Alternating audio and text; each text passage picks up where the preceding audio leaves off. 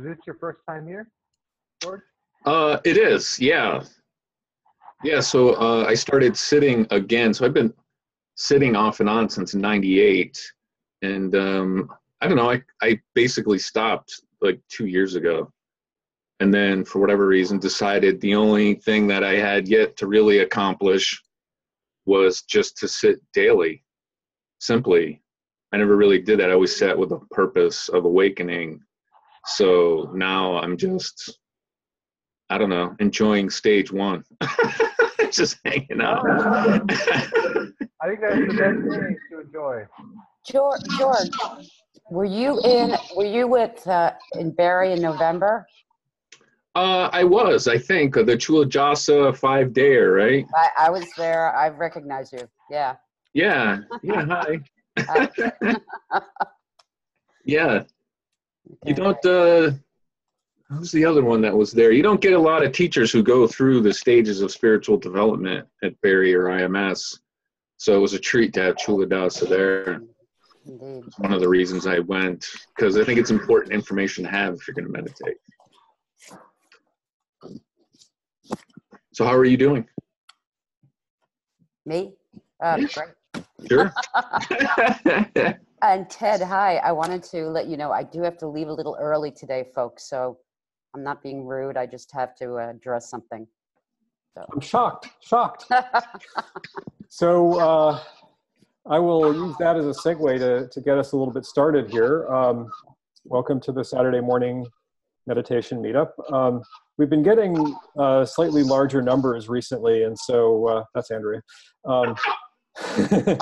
So I'm going to suggest that folks who want to say something or ask a question or make a comment raise their hands using the participants user interface. If you go over to, if you click down at the bottom, I actually don't know what the user interface says if you're not the host, but for me it says manage participants. It's to the right of invite. And if you click on that, you should be able to find a way to raise your hand in that user interface. Can you guys just try that to make sure that everybody knows how to do it? Andrea knows. I'm seeing lots of hands pop up and pop down, so that's good. It looks like people are getting it. Great. So, so if you would like to, now there's a slight problem here, which is that we could have like somebody raise their hand because they want to raise something, and then somebody wants to make a comment about that, and then differentiating between those two different hand raises is challenging. So I'm not entirely sure what to do about that, but I'd suggest, like, if you want to say something, I tend to be watching the screen and I notice people's body language, and so I'll probably just call on you if you look like you want to say something. So that said, I am recording this. If you want to ask a question or make a comment that you would like to not be recorded, you can either chat me or just say so, and I will turn off the recording until you're done talking or until we're done answering your question. But it's great to be able to share this stuff. I'm putting this up as a podcast now, and it seems like people are getting some benefit from that. There are some people who'd really like to be here on the meetup, but just aren't able to be here at this time, and they still benefit from being able to hear our discussions. So anyway, I'd say if people want to say something, maybe raise your hand. It's Christine, right? Yeah. If you have something you'd like to raise, please do, because if you're going to be leaving early, then no, sure, I don't mind. Honest. Okay. All right. So then if somebody wants to raise something, please click the raise your hand button and I will call on you. Oh, this was a short meetup. It's been great seeing you guys. Seriously, nobody wants to raise their, okay, here we go. Jan. Hi, yeah, I actually want to wait with raising my hand, because I'm usually talking in a session. So I want to give some people space to talk. But That's okay. We like you. So my practice has been interesting. I'm still doing the jhanas, the pleasure jhanas, which was going great. But at the beginning of the week, for 2 days, I had like more like a static pity throughout my body every time I sat down, and anger and frustration came up during my sits, which was interesting. I reread stage 4, what to do with that, and applied that. So it's like acknowledging, accepting, stuff like that. Then it became better. But then when it became better, the next night, I woke up in the middle of the night with like flowing pity throughout my body, which is very comfortable in the beginning. But so I was laying in bed, I couldn't sleep with it. And then I got up because, yeah, it was just A lot. being there. Yeah, a lot. So I did an hour of meditation in the middle of the night. And I managed to reach the jhanas pretty quickly, which was nice. So I could go to higher jhanas, and then the pity calmed down, and I could sleep again. The next day, however, I was a bit like tired and was still a bit hanging around there. So because of that, I had the feeling that the following days, my energy was high, but my concentration was low. So I got the feeling that and sometimes I had the feeling that I couldn't really reach access concentration, but it was easier for me to focus on the pity sensations. I'm not sure if that's all right or okay or legit. I was wondering that. And I was also wondering what to do when you have like these pity manifestations of cushion. Just being there. So I was interested to hear you say that you went back and reread the chapter on stage 4. You might want to read the chapter on stage 8, particularly if you look at page, I don't know if you have the physical book or if you just read it in a ebook format, but if you have the physical book, if you don't have the physical book, look for the heading, Unifying the Mind, Pacifying the Senses, and the Arising of Meditative Joy. That's on page 309. And that really talks about a lot of the stuff that you're describing here. In particular, on page 311, there's a subheading called Unusual Sensations, which is talking about the thing that you just, I think that is talking about the thing that you just described, where you were having this sort of very staticky pity experience.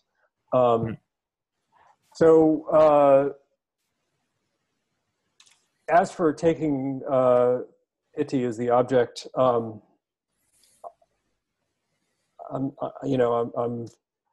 not going to say that's a bad thing or a good thing. I think if you do it and it works, that's fine. Your other option is to just say, oh, I have an opportunity to practice in this place where I'm having trouble having stable attention. Maybe it's worth practicing in this place and seeing if I can have stable attention when it's this hard. I'm not saying that you should do either one of those things. I would just suggest that you explore both of them. Like, see what happens if you take pity as the object. Does it work? Do you get interesting results, or does it just feel like it's a sidetrack? And then also definitely see if you can use the situation where you're having trouble stabilizing your attention to get better at stabilizing your attention. Okay. Because I mean, you know, the way practice goes, right, is that you know, we have these times when practice is going really well and we get really great results, and we tend to think that, like, you know, that's the goal, but really that's I mean, in a sense it's the goal, it's the fruit on the tree, right? But you still need to grow the tree. And so if the tree is only fruiting, you know, at certain times, you know, and other times it's not fruiting, then maybe there's a way to give it better sun or better shade or whatever, and then it'll fruit better. So, you can still work on the tree. You don't always have to be picking the fruit. Yeah. All right. Yeah, I also added like at the end of my sit, like 10 minutes of meta, just to deal with it, and it made it a lot better with the frustration. For example, it was like, okay, frustration, let's go. Yeah, this is it's gonna be good. Yep. So nice. Yeah, that worked a bit. Yeah, it sounded like you had a good attitude about the challenges, that like the anger and stuff that was coming up, that you were treating it more objectively rather than being it, right? So yeah, I think you're doing the right thing there. And it was also, I only had it in the sit or during the sit. Then it was really strong, and then I got out and it was like gone, and it was like fine, it was chill. Yeah, and it was like, oh yeah, sure, like that sounds like a stage 7 purification. Right. So, yay. Okay, I don't see any other hands up. Does anybody else want to talk? Nobody wants to talk. This is going to be a short session. Oh, Oscar. Yeah, hi. Hi. I read your article, Intend Release Notice. Right, just call it. And as I said to you in a PM last week, I thought I got it, but I'm not so sure anymore. So could you explain a little bit about the release part? I mean, because to me, first you intend, but unless you keep the intention up, why would you even meditate at all? You have to have some intention, right? So what do you mean by releasing? Yeah, so where's the intention coming from? I don't know. I don't know how to explain. Yeah, so you have some kind of visceral sense of where the intention is coming from, but it's a little difficult to express. But yeah, the what you're trying. So in the early stages, you do kind of have to do this thing where you're holding on to the intention a bit. But the more you try to hold on to the intention, the more stressful the meditation gets, and that can create resistance. And then at some point, you need to figure out what your real relationship to intentions is. And the reason, I think I used a couple of examples with you when I was talking to you on Reddit. Like, for example, suppose you have a cup of coffee in front of you. And your intention, the reason why you put the reason why you made the cup of coffee, and the reason why it's sitting on your desk in front of you, is because you had an intention to drink a cup of coffee, right? Well, while you're sitting there at your desk, are you constantly thinking to yourself, I need to drink a cup of coffee? No, right? But does that mean then that you just forget the cup of coffee? No, but while I'm making it, say, sure. Then I have the intention in mind all the time that I'm making this cup of coffee. I'm not forgetting and walking away. Sure. But so let's look at that. When you decide to make a cup of coffee, you're forming an intention to make a cup of coffee, right? And then you go and you make the cup of coffee. And the whole time that you're making the cup of coffee, that intention is present. But you're not sitting there going, I got to make a cup of coffee. I got to make a cup of coffee. I got to make a cup of coffee, right? No. You just have this intention. It's just sitting there. You're not doing anything, right? Does that make sense? Yeah. But I'm not releasing the intention. What I mean by releasing the intention is just not doing, I got to make a cup of coffee. I got to make a cup of coffee. I got to make a cup of coffee. You're just, you decide to make the cup of coffee, and then you're making the cup of coffee. Okay. And it's the same with meditating. You decide that you're going to put your attention on the breath, and then your attention is on the breath. And, as you may know from making a cup of coffee, right? Sometimes you intend to make a cup of coffee, and I'll just describe my experience of making a cup of coffee, because maybe mine is unusual. But in my experience of making a cup of coffee, there can, if the morning is quiet and there's nothing going on, then it just sort of happens, right? Because there's no competition. But if there's a lot of stuff going on, then it's not that unusual that I might go downstairs and press the grind button on the grinder, but then I get distracted and I forget that I'm making a cup of coffee. And so a couple minutes later, I'm like, oh, right, I was making a cup of coffee. And, the coffee's still ground. And so the intention at that point has kind of submerged, right? Like the intention to make the cup of coffee submerged. And in fact, you could even say that it just went away entirely. Yeah. And that the way that it came back was just that I noticed that it had gone. And I noticed that I still hadn't made my cup of coffee. And so I reformed the intention to make a cup of coffee. But however you gloss that experience, the point that I'm getting at when I say release is just, you're not constantly sitting there going, I gotta make a cup of coffee. I gotta make a cup of coffee. I gotta make a cup of coffee. That's just not how we work. Like when you get in the car and you're going to drive to work, you get in the car, you have an intention to drive to work, you drive to work. You can have the experience of, intending to drive somewhere other than work that you don't normally drive. And then you find yourself driving to work because you forgot the intention to drive to that other place, right? That can happen. I mean, this is how intentions work. So this is the exact same thing as what's going on when you're meditating. You're intending to drive to this unusual place that you've never driven before. And it's at the same time that you normally drive to work. And so there's a tendency to automatically drive to work instead of driving to the other place. And you're just working with that intentional process so that you wind up at the other place and not at work. And it's I don't know, is this helping or is it? I think I get it now. Okay. So you're not completely releasing it. You're just you're not forgetting about it. You're just you're not doing any work to hold on to it.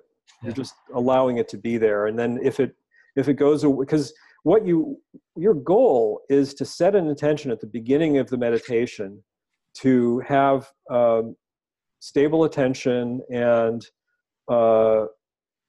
awareness, either introspective or extrospective, depending on the meditation. And so your goal is to be able to set that intention. This is like stage 10, right? You set the intention, you sit down, and bam, that's what you're doing. And that just continues until the meditation's over. And you don't have to do any work at all to maintain that intention. That's the end goal. That's not what you're doing at stage 4. At stage 4, you have to do a little more work than that. But that's what you're trying to develop. And that's what releasing is. Okay. Thanks. Sure. Okay, looks like Carrie's got her hand up. Hey, Sam. Okay, hi. Hi. So I have a question that is something that maybe I can get some help articulating this, because it's something I've tried to explain to my buddies in our small group meetings in a course I'm in. And there might be a better way to articulate this, especially in terms of attention, awareness, intentions, and focus space and stuff. So in stages 2 through 4, I found one thing that I found very, very useful was instead of just trying to look for the sensation of the breaths at my nose, to actually just kind of step back a little bit, clear my brain of other stuff, and then just basically what kind of feels like is direct some it'd almost be like directing a field of vision in the direction of something I expect to see, but in terms of sense, and then just wait to see if the sensations appear, kind of with the perspective of they might or might not appear, or I have no idea how they're going to appear or where they're going to appear, but they're just going to appear. And so it's a strange combination of effort, meaning I have to set everything up, but it's very much not the only thing that targets the breath is actually the intention, but not the effort. And I just don't know really how to describe that, or if there's a better way to describe that. I think people that maybe are familiar with it can follow, but that's really... Yeah, I mean, I know exactly what you're talking about. I have the exact same problem of articulating that. I can tell you what I say, and maybe it'll help you, and maybe it won't. Okay. I don't know. But what I say about that, and also, you know, when you hear me say it, you may say, "No, that's not what I'm talking about." So that's fine too. Okay, But, good point. Yes. Right. But assuming that I know what you're talking about, which I sort of think I do, the way that I describe that is there are kind of two modes that we tend to use for putting our attention on the breath. And one of them is that we kind of push our attention at the breath. So we know we have this mental image of where the breath is and this mental image of attention, and we push our attention at the mental image of the breath. The problem with that is that the mental image of the breath is not the breath. And when I say the mental image of the breath, what I really mean is a mental image of where the breath is, where we're going to experience it, right? So we have this idea of locality, and we're going to kind of put attention on it. And often that doesn't work very well, and it's also stressful. So what you're describing, I think, is, so the way I would describe what you're suggesting to do is, instead of pushing your attention at your idea of where the breath is, you just enter a receptive state, and then you invite the breath to come to your attention. Or you just look for instances of the breath at the tip of the nose in awareness. Because really, that, you know, what attention is doing, attention is a search function, right? It's like looking for something. And so if you put it on something, you have an intention to notice something, then it'll just sit there and sort through all the stuff that's going on in awareness and find the things that you're looking for, and those will be what's in attention. Yeah. Yeah. So does that help at all?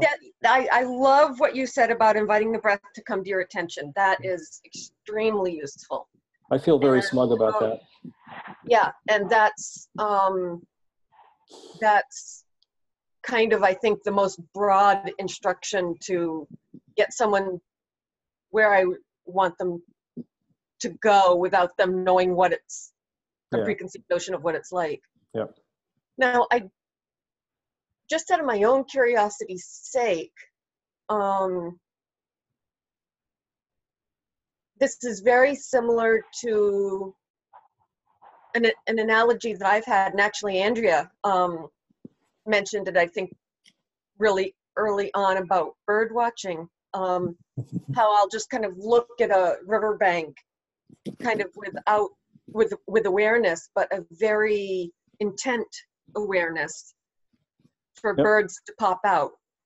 Like if there's anything that's like a bird, and that also becomes really good about filtering out a rustling leaf versus a bird and things like that. And I'm wondering, is there any terminology for that? Because it doesn't seem like the scanning attention, because the scanning seems to be spontaneous. Right. This is a very much intent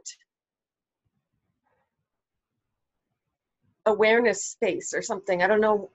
So that's I'm really, what you just said actually suggests to me why you've had some pretty good times with your meditation practice, because you are a bird watcher, right? That's a thing you like to do. Yeah. What you're describing is introspective awareness towards the outer world, right? Okay. So that's not exactly right. So there's this like terminology issue, right? Like we've got extrospective awareness. We've got awareness, extrospective awareness, introspective awareness, metacognitive introspective awareness. And you could say that metacognitive introspective awareness is something that you develop as a result of all of the mental habits that you form in the process of going through the stages of meditation, right? So metacognitive introspective awareness automatically notices distractions and releases them without you having to put your attention on them, right? So and ultimately, it's just taken care of without you having to think about it. And then automatically draws your attention to, if you've lost the meditation object, automatically draws your attention. So it's like watching. It's a kind of a watchfulness that's happening in awareness, not in attention. And that's exactly what you're describing with bird watching. You're sitting there, your awareness is open, stuff is happening, lots of stuff is happening in awareness, but you've got this little bit of metacognition going on that's looking for a bird in awareness. It's not your attention. It's just an unconscious process that's filtering through awareness, looking for bird. And like whenever intention. it's an intention. And but it's like a whole intentional process. But whenever it notices, whenever it recognizes something that it can't tell isn't a bird, then it asks attention to go look at that and see if it's a bird. And so that's when you're bird watching and you're sitting there at the riverbank and your awareness is wide open. When you notice attention going to something, that's because that process worked. Especially when you notice your attention goes to a bird and doesn't go to the leaf. Because you've trained yourself well enough that you know a leaf is not a bird.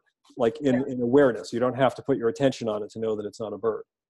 So, and I mean, what you're describing is really actually kind of a big part of how the mind functions in general. Like all of the object recognition that you do is like this. Every time, like, when you're driving and you find yourself slamming on the brakes, and then after that's happened, you look and you see, oh my God, I almost was in an accident.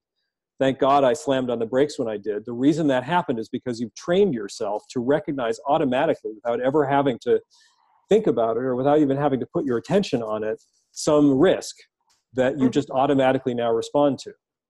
Or when you find yourself, it's snowy and you find yourself suddenly you're driving really slowly and you're not sure why. That happened automatically. You didn't have to think about it and you didn't have to put your attention on something. It just happened. So these are all examples of metacognition in awareness, right? So I want to say something. Yeah. I think probably the difficulty in explaining it is because most people's minds don't have the equanimity, right? They don't have the either background or temporary equanimity to notice kind of what's going on. There's too much kind of pushing and pulling, too much kind of distraction, too much sort of friction, because you're talking about being in that receptive place. And like when I started meditating, right, it wasn't like that, right? It was this struggle. Okay, wait, it was like wrestling attention to kind of keep it on where you're going. But you're describing, I mean, you're much further past that, right? So it's just the mind is already functioning much better. You just have to incline the mind with an intention to look for it, and it's just even just that intention. You have a sense that like it's there, and so hence, and looking for it, something appears. Yeah. But the key thing is that equanimity, right? The fact that it's your mind not getting in its own way. Yeah. Oh, yeah. So, would most people have experienced this though already in their life at some point? Yes. And how? Look for examples in real life. Exactly, because I'm just trying to help other people realize that it's not that hard, and I would like to think that everybody's already done it. Yeah, bird watching might not be an example that will work for the majority of people. No. But, it's not bad. I mean, like, one example that I've heard used. Yeah, one example that I've heard used that actually works for me personally. When I was in my 20s, I was really into cars.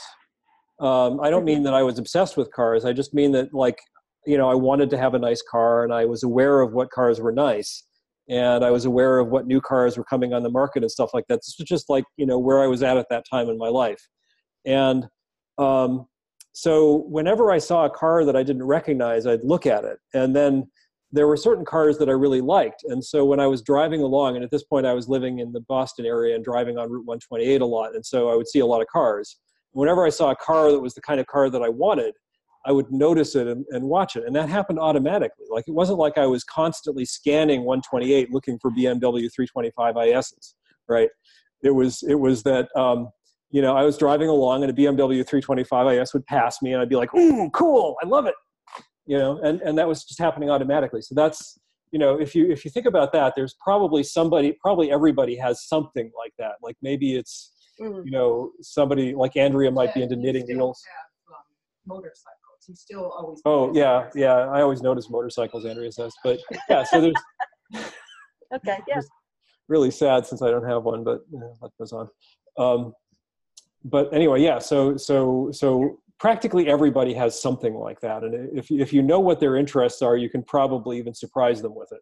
Like if you have someone in your class who's really into knitting, then you might be talking about, you know, different kinds of yarn that they'll notice in the yarn store or something. You know, you see what I'm saying? It's like there's always something. This is like a natural function of the mind. Mm-hmm. No, it's a natural function, but like I think Carrie's talking about training oneself to be in that both passive active space where you're very, very alert and awake, conscious, but also you're not, the attention's not going anywhere and everywhere, all over the place, scanning, where's the next motorcycle, where's the next motorcycle. It's just there's some trust, like, okay, I can just, I'm there in the field of vision, paying attention, but like I'm just kind of relaxing there too, but also I'm alert. It's both. Mm-hmm.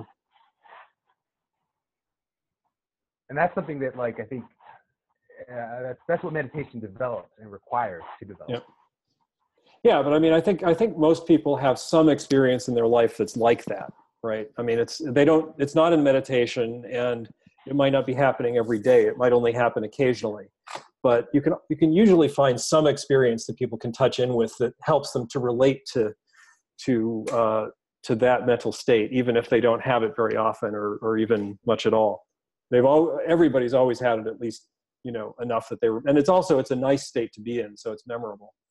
Well, it's the state that, I mean, what you're talking about is something where there's enough like passion and interest. Yeah. And the thing with meditation, of course, is you're trying to tap into the passion and interest that's not directly tied to like just the object. Like it's what is that sense of just actually being fully present, being fully awake? I mean, that by itself is pleasurable. And most people, they haven't realized that, right? It's like, oh no, I'm only passionate and interested if it's about motorcycles. Right. Anything else, you know, the breath, oh my God, it's the most boring thing ever. Yeah. I mean, if for people who ride motorcycles or ski, you can use the experience of being skiing or being on the motorcycle, because there is that watchfulness and awareness. You know, when you're on a motorcycle and you're riding down the road, you're constantly aware of stuff that's going on, because you have to be, because otherwise you'll die. Seriously, it's like not a safe thing, and you have to have that kind of watchfulness. I mean, it's so, and with skiing, it's the same thing. Like there's constantly an awareness of like, you know, what's going on under your feet. This is kind of automatic, and that's, as you're saying, that's why it's a fun activity, right? It's like it gets you into that place. Anyway. No, Siri wants to talk to me. By the way, Gilbert, your microphone is kind of, the audio quality is kind of iffy. I don't know if you have any alternatives, but you might want to switch microphones. Not a big deal. Anybody else have anything they want to bring up? So, Zolt? Jolt. Jolt, right, thanks, sorry. That's the second most common guess, though. Yeah. So lately I've been, I'm working mostly in stage 5 and 4, mostly 5. My biggest obstacle for a while now has been sort of over-efforting every part of, so not using intentions effectively. Basically, my goal for the last 2 weeks has been to try to discover what exactly it means to set and hold intentions without constantly rehearsing them like you were describing earlier. I feel like I kind of got that with setting intentions to expand awareness recently. So the experience I had was I can pretty consistently now just kind of notice that my awareness has faded. Usually when dullness is there, that's my sign. And I can just sort of think that I want awareness to be bigger, and it becomes clearer. It's sort of like magic how fast that happens. It's mostly extrospective awareness that enhances right away like that. And then sort of my energy level goes up, and then introspective awareness follows really promptly. So that's all good. I think that's the good part of what I discovered. The weird part is that I seem to be doing something else when I have this intention. So I get this sort of like energetic feeling. I get it in my limbs, and if I hold this intention long enough, like I just literally, like if I make a verbalization, I think like extrospective awareness, and I just kind of repeat that a little bit. This energetic sensation starts to come from a part of my spine, and it sort of becomes like exaggerated everywhere until I start twitching a little bit. And I can now do this in day-to-day life, kind of at will. I'm not even convinced that I'm setting an intention to do anything with awareness anymore. I feel like I found some sort of like energy button that I'm pressing. It has that effect when I'm sitting, and if I do it subtly enough, it seems okay. Like it accomplishes my goal. But I don't know if I should be playing with this or not, because it seems pretty weird. So, I mean, what you're describing is that you've learned how to turn off the filter, really, right? Like all of those sensations are there all of the time, and you're constantly filtering them out because they're not that useful most of the time, right? Like you don't really need to know like the details of what's going on the surface of your skin when you're walking down the street. So having those details filter in is sort of, potentially not the right thing. And so your mind has trained itself to ignore stimuli that are not useful. And what you're describing is that you've started to learn how to unignore those stimuli, and that is actually exactly what you need to be doing, in a sense, to get rid of subtle dullness. So it's not a bad thing. This is kind of along the lines of what I was talking about earlier with Jan about the section in chapter 8 that talks about the arising of meditative joy and unification and stuff like that. And this starts to happen. It's not unusual to have this experience towards the end of stage 4 or the beginning of stage 5. So nothing you're describing sounds particularly unusual to me. I wouldn't worry about it unless you discover it becoming a problem. We've got a fair number of meditators here. Maybe somebody will contradict me on this, but I don't get the sense that it's generally a problem. It certainly hasn't been a problem for me. I think, just learn your relationship with it, and you may find that you can turn it on and off at will, or you may find that it's just on, but that's okay. Yeah, the reason that I'm hesitant at all is that I thought this was some sort of like PT thing that I was kind of messing around with. I've experienced this before using this. There's this technique in Brasington's book that he describes to remove like stuck PT somewhere in the head. And the technique is that you focus attention kind of on your tailbone, and you slowly sweep it up the spine and then up the top of your head. And you do this in maybe 1 second. If I do this technique a few times, I get exactly the same sensation in the same spot in my spine. It comes on really intensely when I do this sweeping thing, but it's clear that this is just some PT thing that I'm doing, and it seemed like I was doing the exact same thing with this intention, and I wasn't sure that's. Yeah, no, what you're describing as an organic arising is something that you were doing artificially before, essentially, and so I'm like, perhaps unwisely. I have this sense that part of what we experience as PT is just noise that we normally filter out, and that's just my personal opinion about it. It's not something I'm certainly. I don't know if Chuladasa would agree with me about that, and it's just a theory. It's not like I know that this is the case. It's just my theory about it. So, and the reason I have that theory is because there seems to be a correlation between like feeling sensations on the skin and stuff like that and the arising of PT. So. Anyway, yeah. So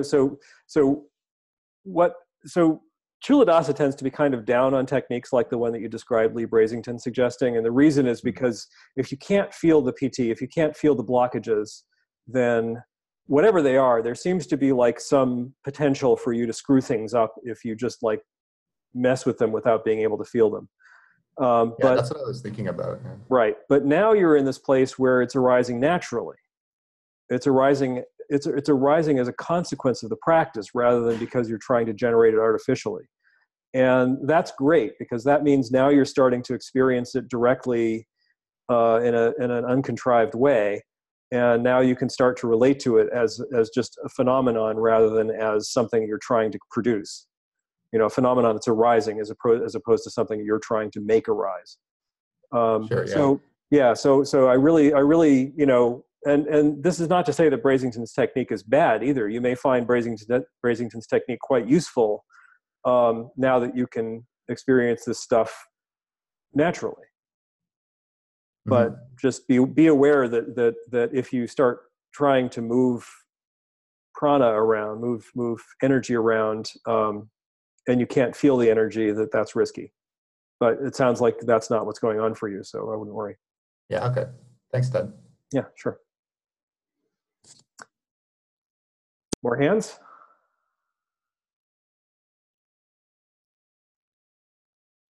So I start calling on people?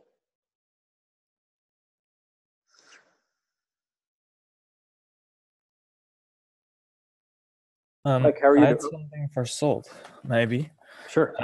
Because what I was thinking and what I experienced in the beginning of like PT manifestations is that it could also be like what Daniel Ingram describes in the rising and passing away, like a start of that, and maybe like upcoming Kundalini experience,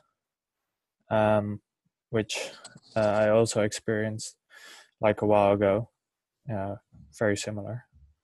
So it could What do you mean by a Kundalini experience? Yeah, well, I'm not like, I don't know a lot about it, but what it feels like is like it comes from a Hinduistic tradition, I think. But it's the experience of like a shockwave through your spine, and then for me it was like exploding in my head, and everything became white. I was meditating with my eyes open, so my vision became white for like 20 minutes or something. And this is pretty common apparently for people to have. I think Kuludasa also has like a small part about it in an interlude. You could read Daniel Ingram's Mastering the Core Teaching of the Buddhas. And then he has like a map of insight. And then I've actually read that. Oh yeah. So it's in the arising and passing away section. Sure, I'll take a look. Yeah.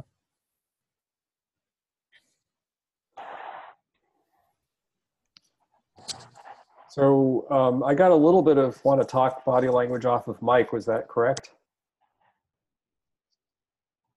I'm gonna try. How's my microphone? It's great. It's great. Okay, I'm on the veranda, so there might be some wind coming in. Yeah. So last week I was kind of in and out because I was at the airport, and now I'm actually in Brazil. Be here for a little while, so I've been traveling. I was traveling that day, and this week I've been here, and kind of dealing with the disruption that comes along with that.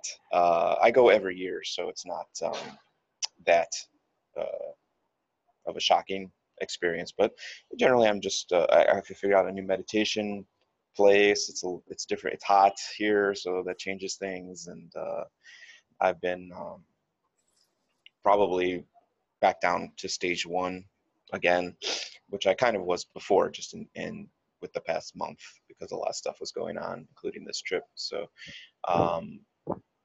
yeah, I've been just kind of figuring out a good meditation location here, dealing with what comes up in terms of new distractions and things like that. And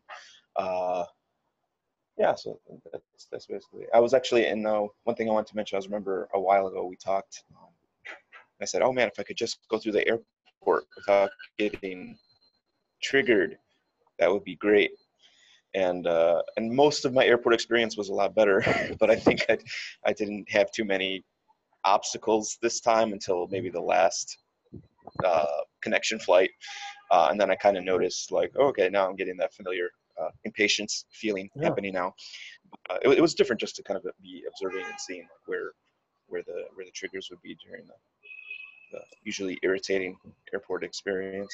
Right. Yeah. I mean, that's actually when you get to that point where you start noticing yourself getting irritated, that's a great result. Because, you know, you can work with it then, right? I'm irritated. Oh, okay.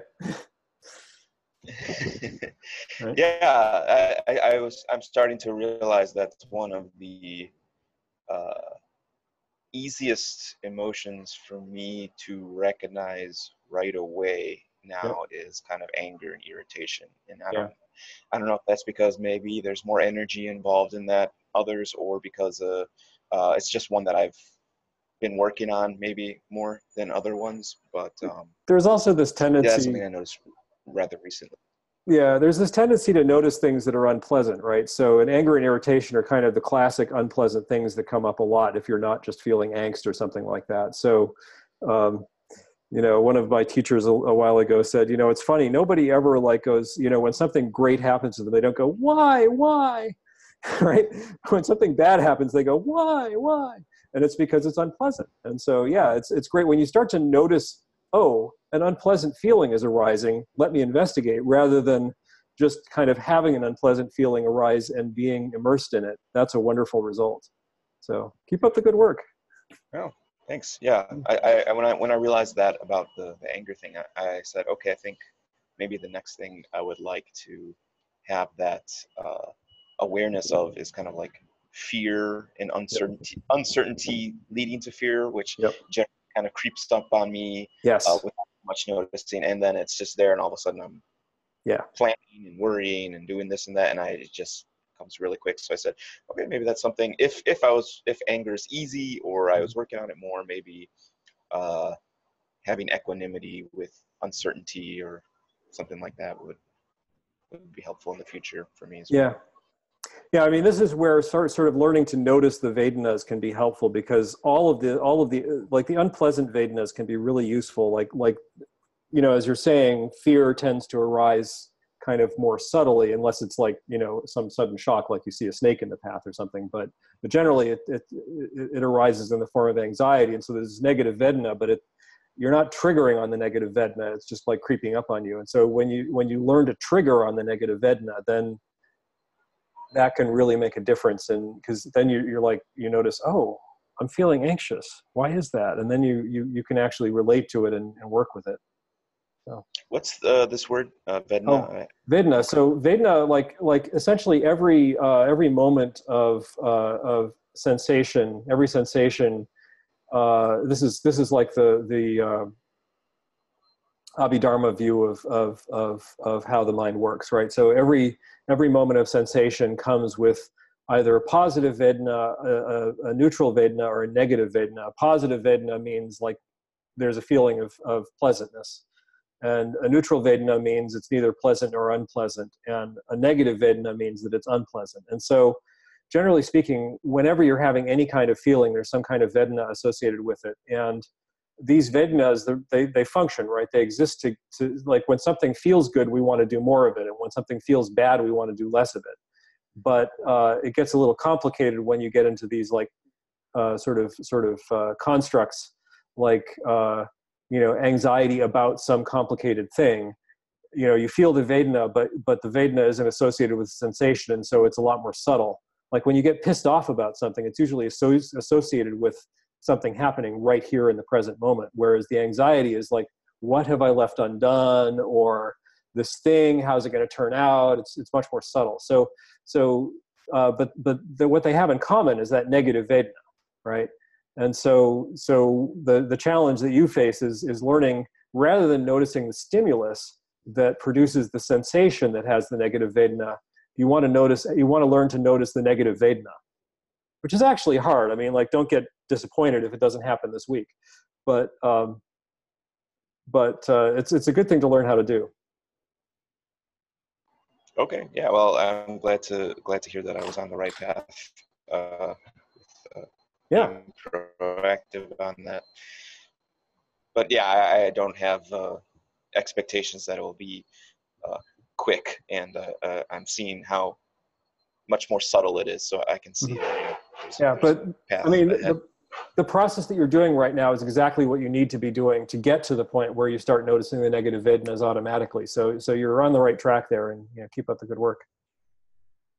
Great. Yeah. And like I said, in terms of practice, it's like the same thing I mentioned in the past. It's just kind of stage one.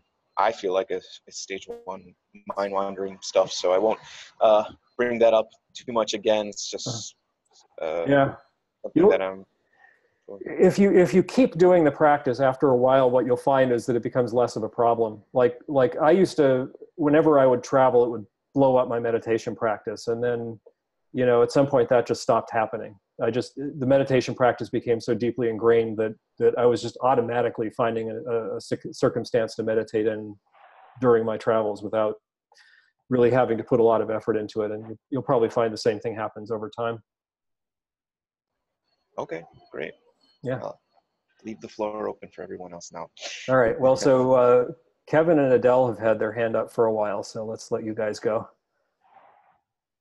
Hey guys, hello everyone. This is our first time here, so hey Ted, thanks so much.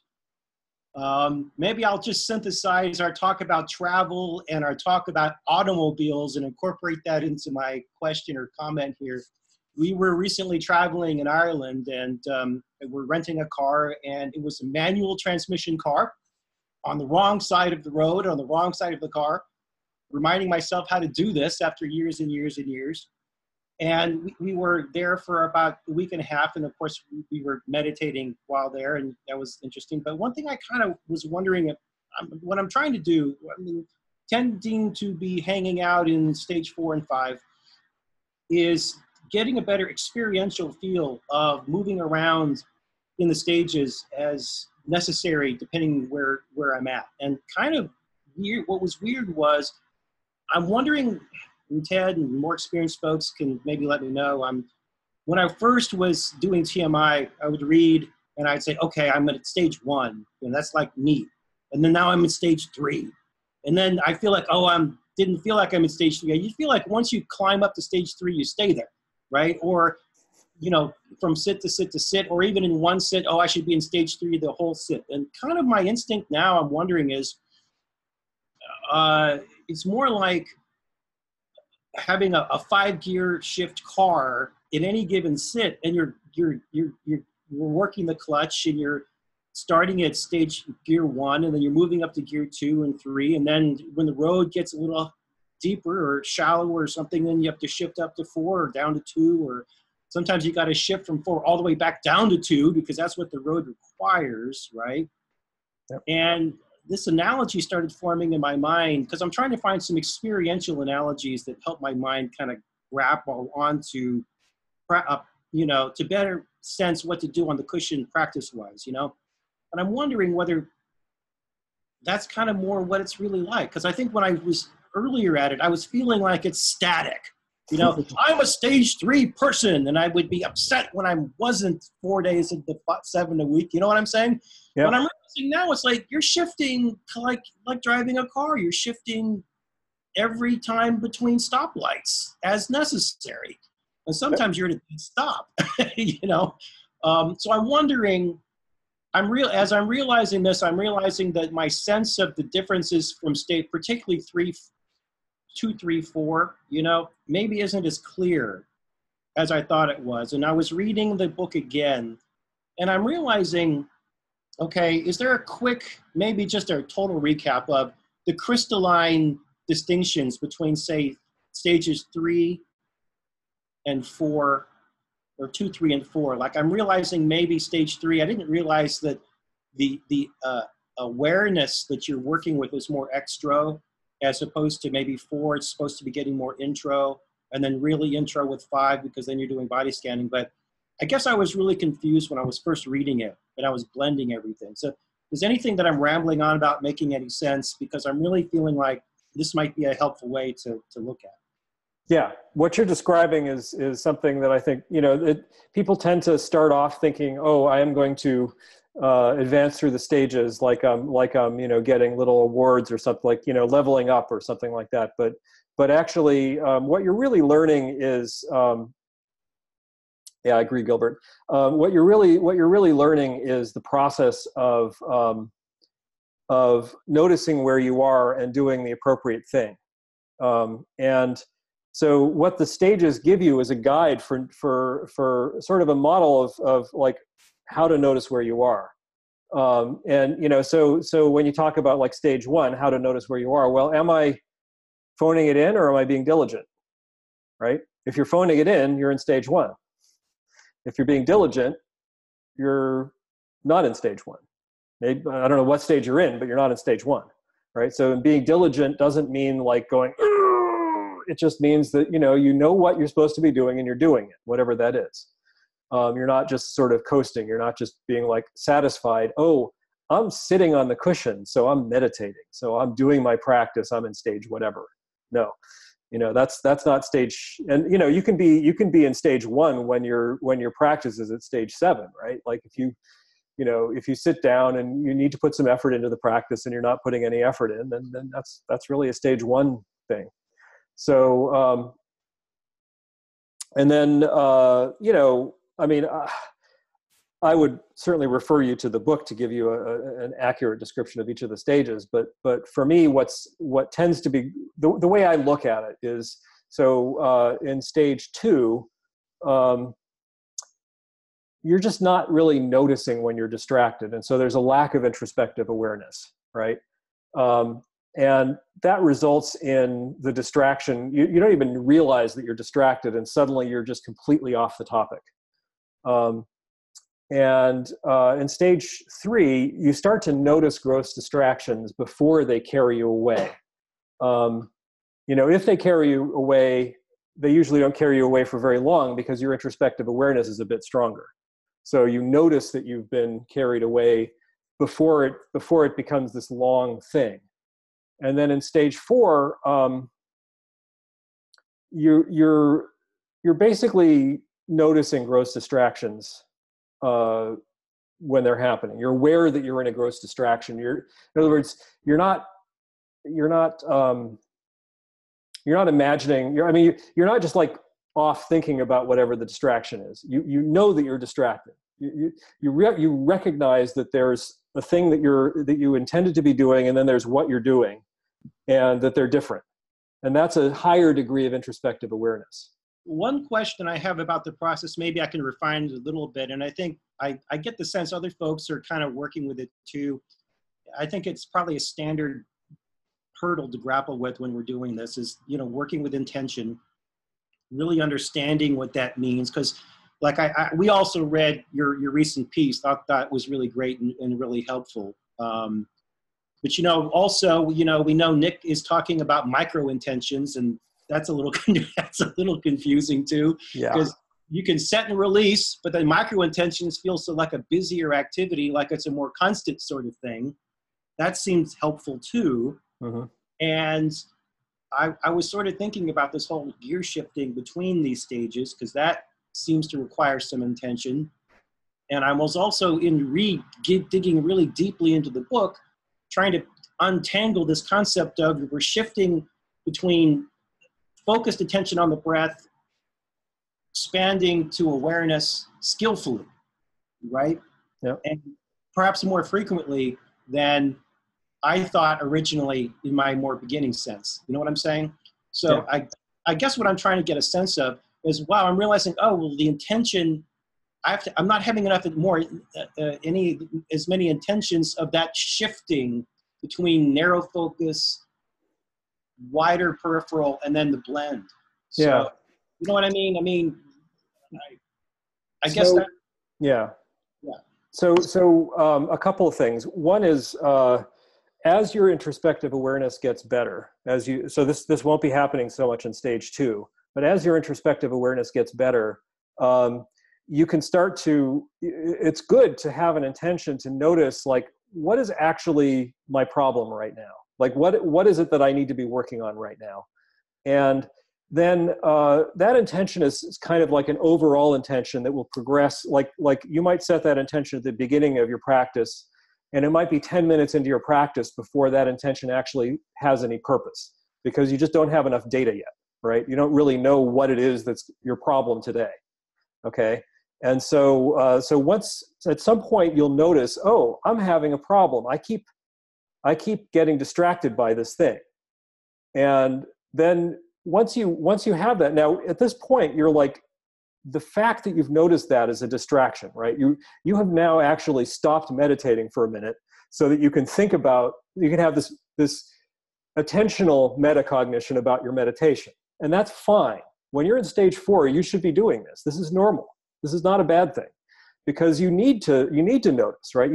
And what'll happen, so in stage 4, and this is a theme, right?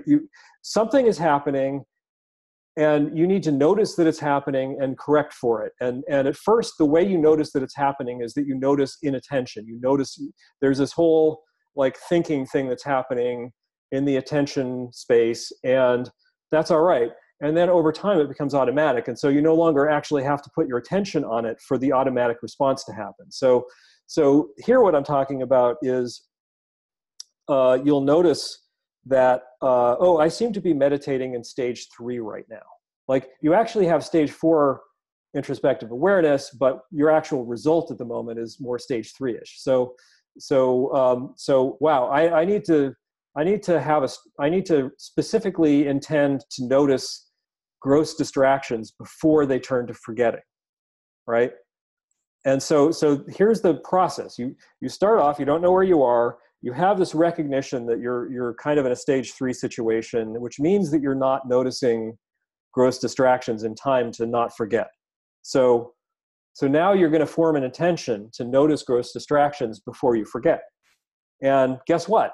It's not going to work, right? The first time you hold that intention, it's not going to work. But when you notice that you forgot, you'll remember, oh, right, I intended to notice. And this will happen 3 or 4 times. And then you'll actually realize, oh, I'm noticing gross distractions before they turn to forgetting. And then now you're in stage 4. Which doesn't mean you need to do anything differently. It might be fine to just continue doing that for a little bit to get it solid. But then at some point you're going to be like, oh, okay, I'm in stage 4. Now I need to be doing now gross distractions are my problem.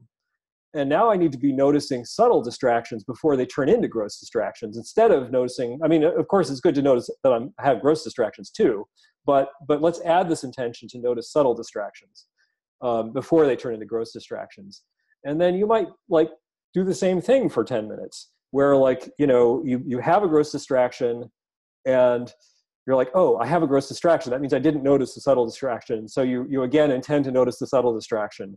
And that happens a couple more times. And then suddenly you realize, oh, I'm starting to notice the subtle distractions before they turn into gross distractions. And now I've dealt with that. And then of course, dullness will come or whatever. So basically it's all about what's happening now? What's the intention that I need to generate to deal with what's happening now? And you just keep cycling through that. And over time, what will happen is when conditions are good, these things will just happen automatically. So when you're in stage 5, the reason you're in stage 5 is because all of this stuff is just happening automatically. It's not because you're doing all of these things. They're just being done, right? They're just happening. And then, and then, when conditions aren't so good, you'll find, oh, wow, I mean, this is why you need to have this intention to have an overall noticing of what's actually going on in the practice, because when circumstances aren't so good, like if you haven't had enough sleep, you might find yourself in a lower stage than you're used to. And you need to be able to notice that and not continue trying to do stage 5 practices when you're really in stage 3 right now. But then when you're in stage 5, you want to do stage 5 practices and not stage 3 practices. So does this help you to get a sense of the navigational process?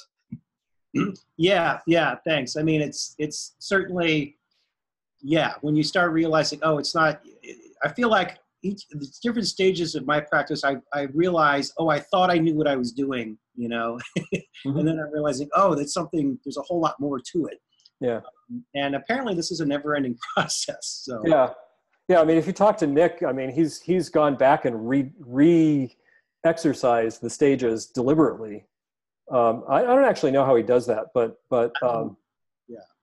but yeah. So and you know, my experience, like I found myself getting, you know, stage 6-ish, 7-ish results, and then found myself having to go back and work on stage 3, stage 4. I don't usually land in stage 3 anymore because my introspective awareness is pretty good, but I can definitely bounce, you know, stage 4, stage 5, stage 6, stage 7 very readily. And that's totally normal. By the way, about the micro-intention thing, your mileage may vary on this. I tried doing his micro-intention advice and retreat once, and I had the worst retreat that I've ever had. It was so stressful.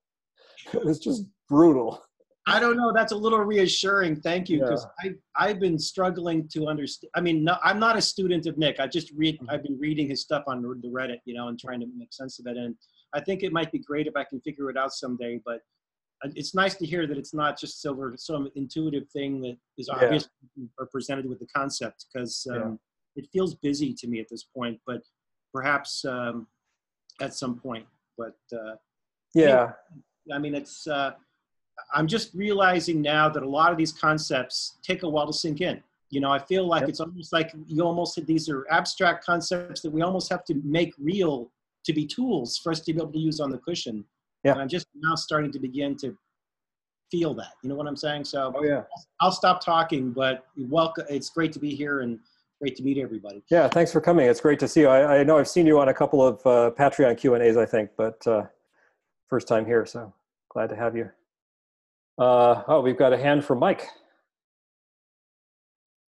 Sorry, my internet was cutting out. Did you guys mention at all the, you know, in answer to his question about the, from the practice guide, where they're mentioning at the end of each stage when is a good time to start practices related to the following stage? I believe that someone, I know not everyone has the practice guide. Somebody put it on the Reddit, on a Reddit post. I found it to be helpful, and I just wanted to mention that because we talk about, you know, you can go through several stages throughout one sit. So at the end of each, just in case anybody doesn't know, at the end of each chapter, he mentions, for example, like if you're at stage, if you're meditating in stage 2 and you had 15 minutes without mind wandering, but you're still forgetting, then start doing stage 3. And if you're at stage 3 and you did no mind wandering, very few forgetting, then go on to stage 4. So I just wanted to mention that in case that's helpful to anybody. Yeah, that's a good point. And one thing to say about those two is that I've had some conversation with Chuladasa about this since the book came out, and it's a little bit of a frustration for him that he used the term master numerous times in those little sections at the ends of each chapter. Like, you have mastered this stage when. Looking back on it, that tends to give you the sense that it's like leveling up instead of like moving back and forth. And I think that he clarified that a bit in the meditators, the practice guide. But yeah, it's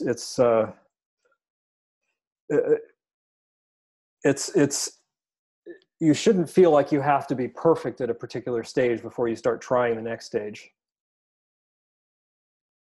And I think that's what you just said, Mike. Yeah, that's basically what I was trying to say. And it gives decent instruction. I mean, good instructions to when you can move on to the next stage during your bit. So I don't have the link to, someone pasted that on a Reddit post a while ago. So if anybody else has that handy and wants to add that in, I'm having some trouble with my tablet here. Every time I go to the chat area, my Wi-Fi cuts out. So I don't know what's up with that. So I can't do that for you guys, but I would recommend that as well. Hope it helps. Thanks. So Carrie's got her hand up again? No? Okay. All right. So does anybody else have something they would like to discuss before the call ends? I was just going to articulate the way I kind of see the stages.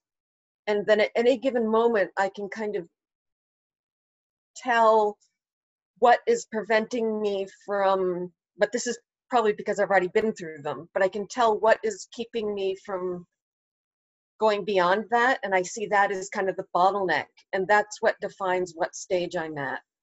And that there are a few bottlenecks that tend to come in predictable orders, like the forgetting, the being able to keep the breath in the awareness. If it isn't staying in the awareness at all, then that's something that you needs to be working well before you can address something else. And so that it's kind of like a checklist, and that the first one that isn't working smoothly is the one you should be working on. But also, if you do work on one and further up for a while, the one that you skipped will come back to haunt you, kind of stuff. And so I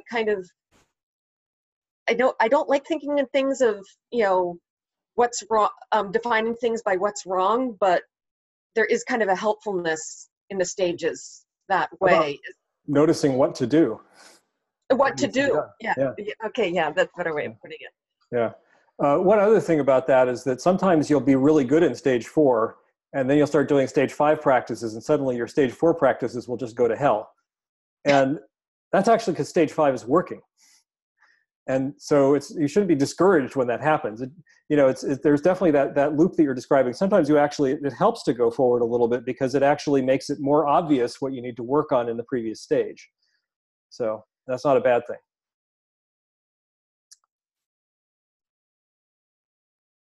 Okay, does anybody else have anything? It's great to see you, Caroline.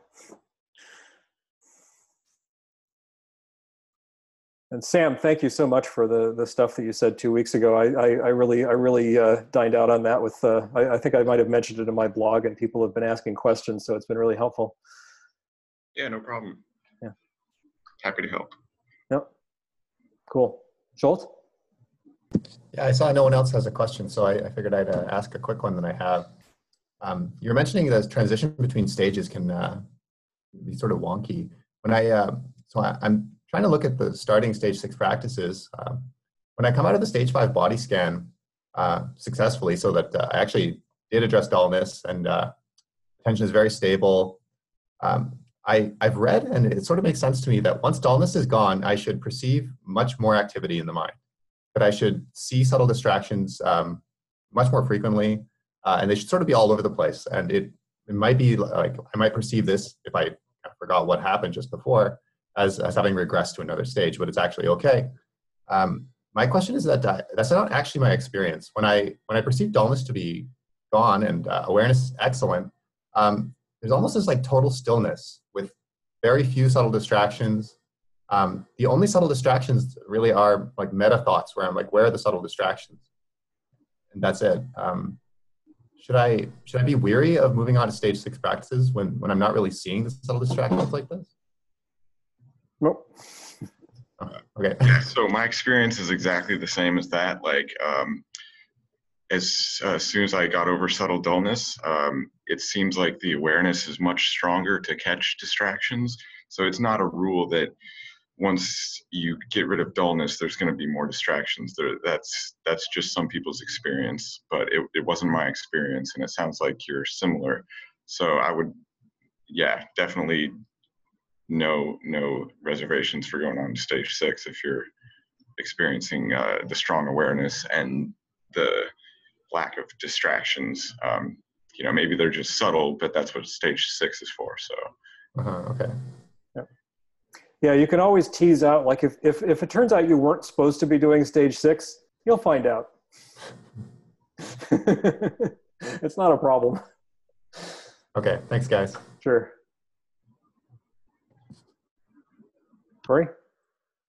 Hey guys. Hey. I was wondering if those of you who have successfully established exclusive attention could could just speak to kind of your own ways of working with intentions to do that. I've been kind of experimenting with, verbalized intentions and kind of, letting off and, the frequency and using different kind of labels within the verbalized intentions. And just thought I'd put it out there to get some of your thoughts on this.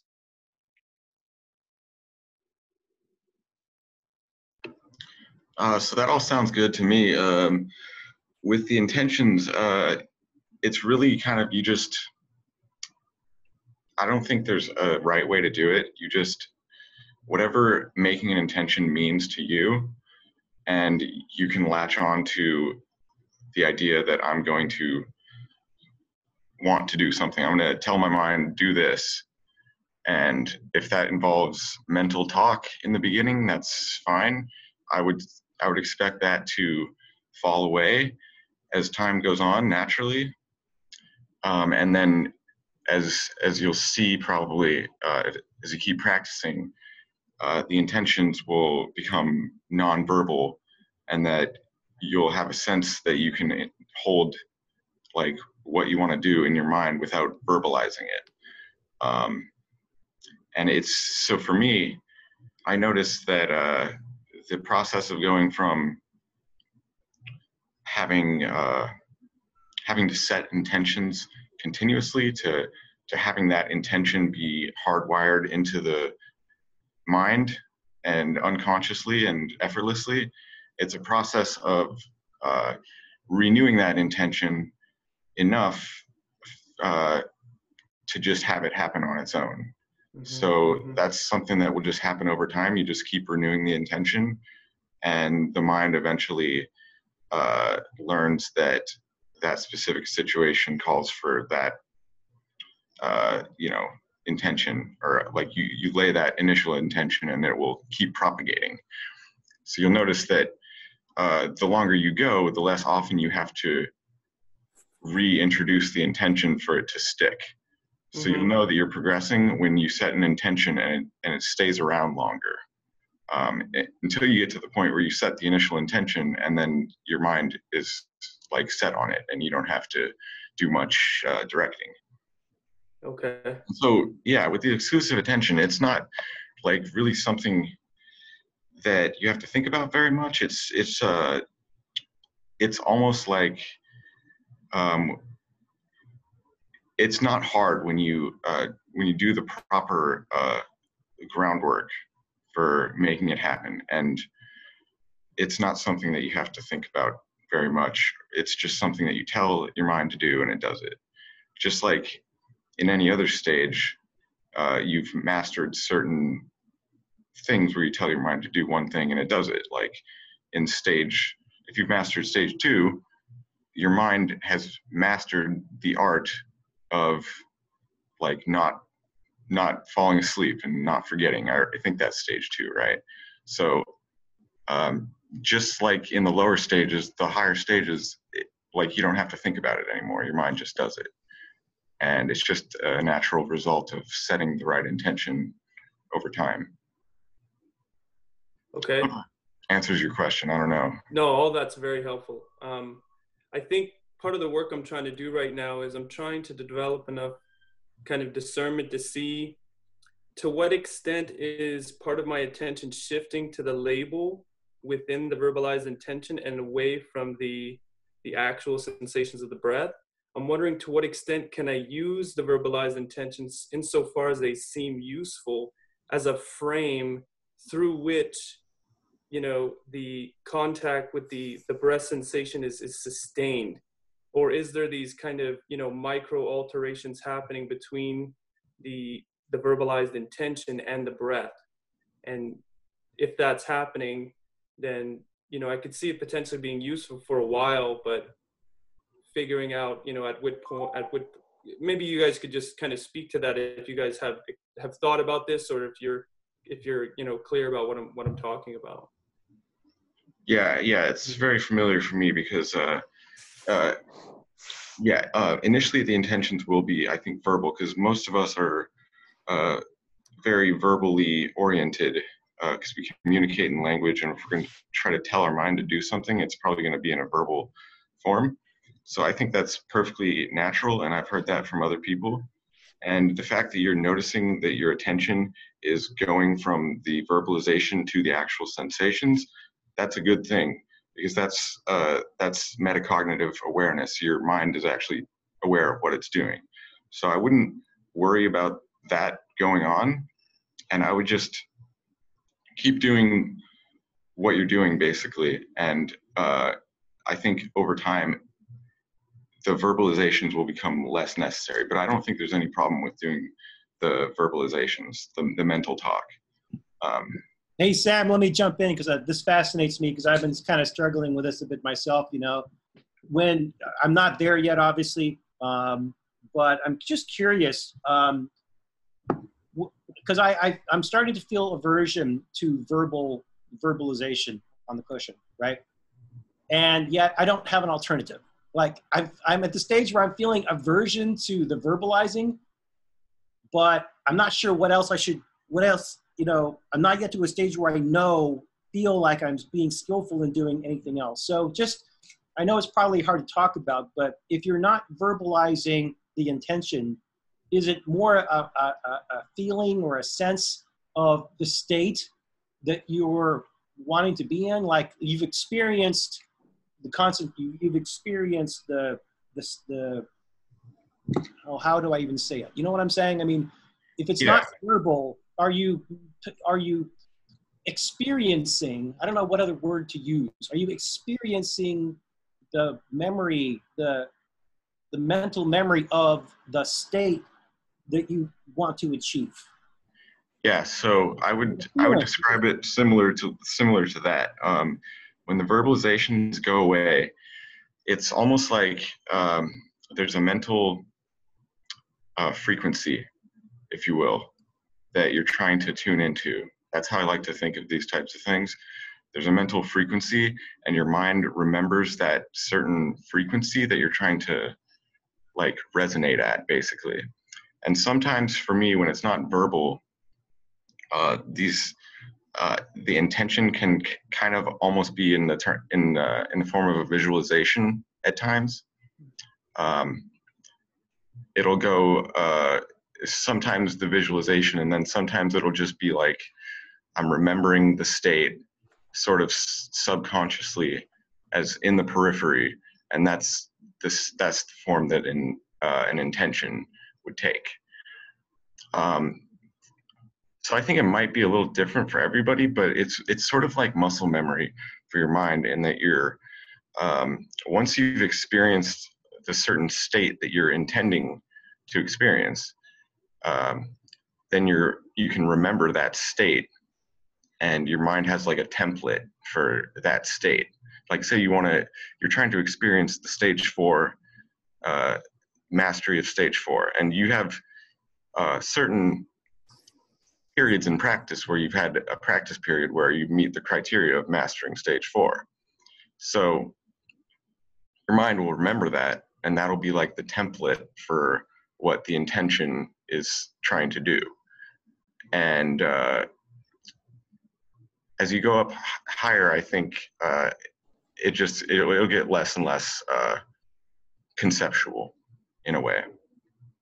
And it's kind of hard to explain these intention things, but I hope that explains it a little better. Yeah, hey, thanks a lot, buddy. It's tough to start to get a handle on, but thanks, that helps. So I'd actually like to interject something about that too. I'm not disagreeing with anything that Sam said, because I think he's right. But one thing to think about with respect to verbalization is there's a tendency to see it as bad, and you want to let go of that tendency. Not because it is good or bad, or isn't good or bad, but just because the seeing of it as good or bad is not actually all that skillful. And so what I mean by that is rather than having a value judgment about the verbalization, just notice its effect, and try to understand what's happening. My experience with these, which you may or may not resonate with, is that it feels to me, and this is as a result of working with this for a while, it feels to me like the verbalization is, it's a convenient place to hang the thought process on, but it's not actually the thought process. The thought process is not happening verbally anyway. The verbalization provides a little like anchor, and that can be useful. But it can be worthwhile when you find yourself being sort of bothered by the verbalization, rather than trying to make the verbalization go away, just look at what's happening and see if you can see that sort of anchoring happening, and see if you can see the thing that's being anchored to the verbalization. I'm not saying that you necessarily will or won't succeed at that at this point, but it's something to play with, because I think what you'll find is that at some point you realize, oh yeah, actually I didn't need to verbalize that because I'd actually already had that thought, right? Like, and in fact, sometimes the verbalization is historical, right? You've already completed the thought, and then like, how long does it take to verbalize a sentence about the thought? A lot longer than it took to think the thought. And so part of your frustration may be that it actually is just wasted mental space. But rather than trying to suppress it, just notice what's happening, and then it'll kind of take care of itself. I mean, this stuff, I didn't actually try to drop verbalizations. I mean, I did early on, and it didn't really seem that useful, and then I just stopped doing that. And then at some point, I just started to notice that the thoughts were happening bare, and that the verbalization wasn't needed anymore. And it just happened. So the more you get in touch, I think, the more you get in touch with how this process is actually happening, the more likely that is to just happen organically rather than being something that you try to make happen. I want to say something. I don't get what you mean when you say verbalization. I know what verbalization means, but when I intend to do something, I don't feel the need for verbalization at all. There are two problems with when you're intending to do something in meditation, I think, because intentions in everyday life, you can intend to stand up. You don't need any verbalization for that. So the problem is, well, how much effort are you going to put in, and do you actually know the state you're trying to get to? Like, for example, in stage 3, I was having trouble with checking in because I wasn't really sure what to do. But I don't see how verbalization helps there. So, I mean, maybe that's the problem, that you don't know what you're supposed to be doing. Yeah. Kevin, do you agree that you don't know what you're supposed to be doing, and that's the problem? No, I think for me, verbalization is when I check in, suddenly I've got a lot of words going on in my head about what I'm noticing when I'm checking in, which leads to thoughts about whether I'm checking in correctly, which leads to thoughts about whether the checking in is working. And then I'm off to the races. And then I realize, I'm off to the races. Yep. But it's all words. And I'm thinking, man, everyone is doing this without the words. How do I do that? Because that would be awesome, because these words are like getting in the way. Mm-hmm. Yeah, Kevin, you might actually find that when you start noticing when you start trying to notice the relationship between the thought and the words that are being verbalized about the thought, that actually short circuits some of that going off to the races bit. Yeah, I really like what you said. Actually, Sam, and what you said and what Sam said merged together. Really, like, I'll use the word resonates with me, and I'll just be thinking about that. But I'm sort of at that kind of threshold of, it's good to hear that, because that hopefully shortcuts some of the wandering in the wilderness a little bit. So yeah, cool, thanks. Good. Not that there's anything wrong with the wilderness. Okay, so we're at the 1.5 hour mark. Does anybody have any last minute stuff they want to bring up before we close?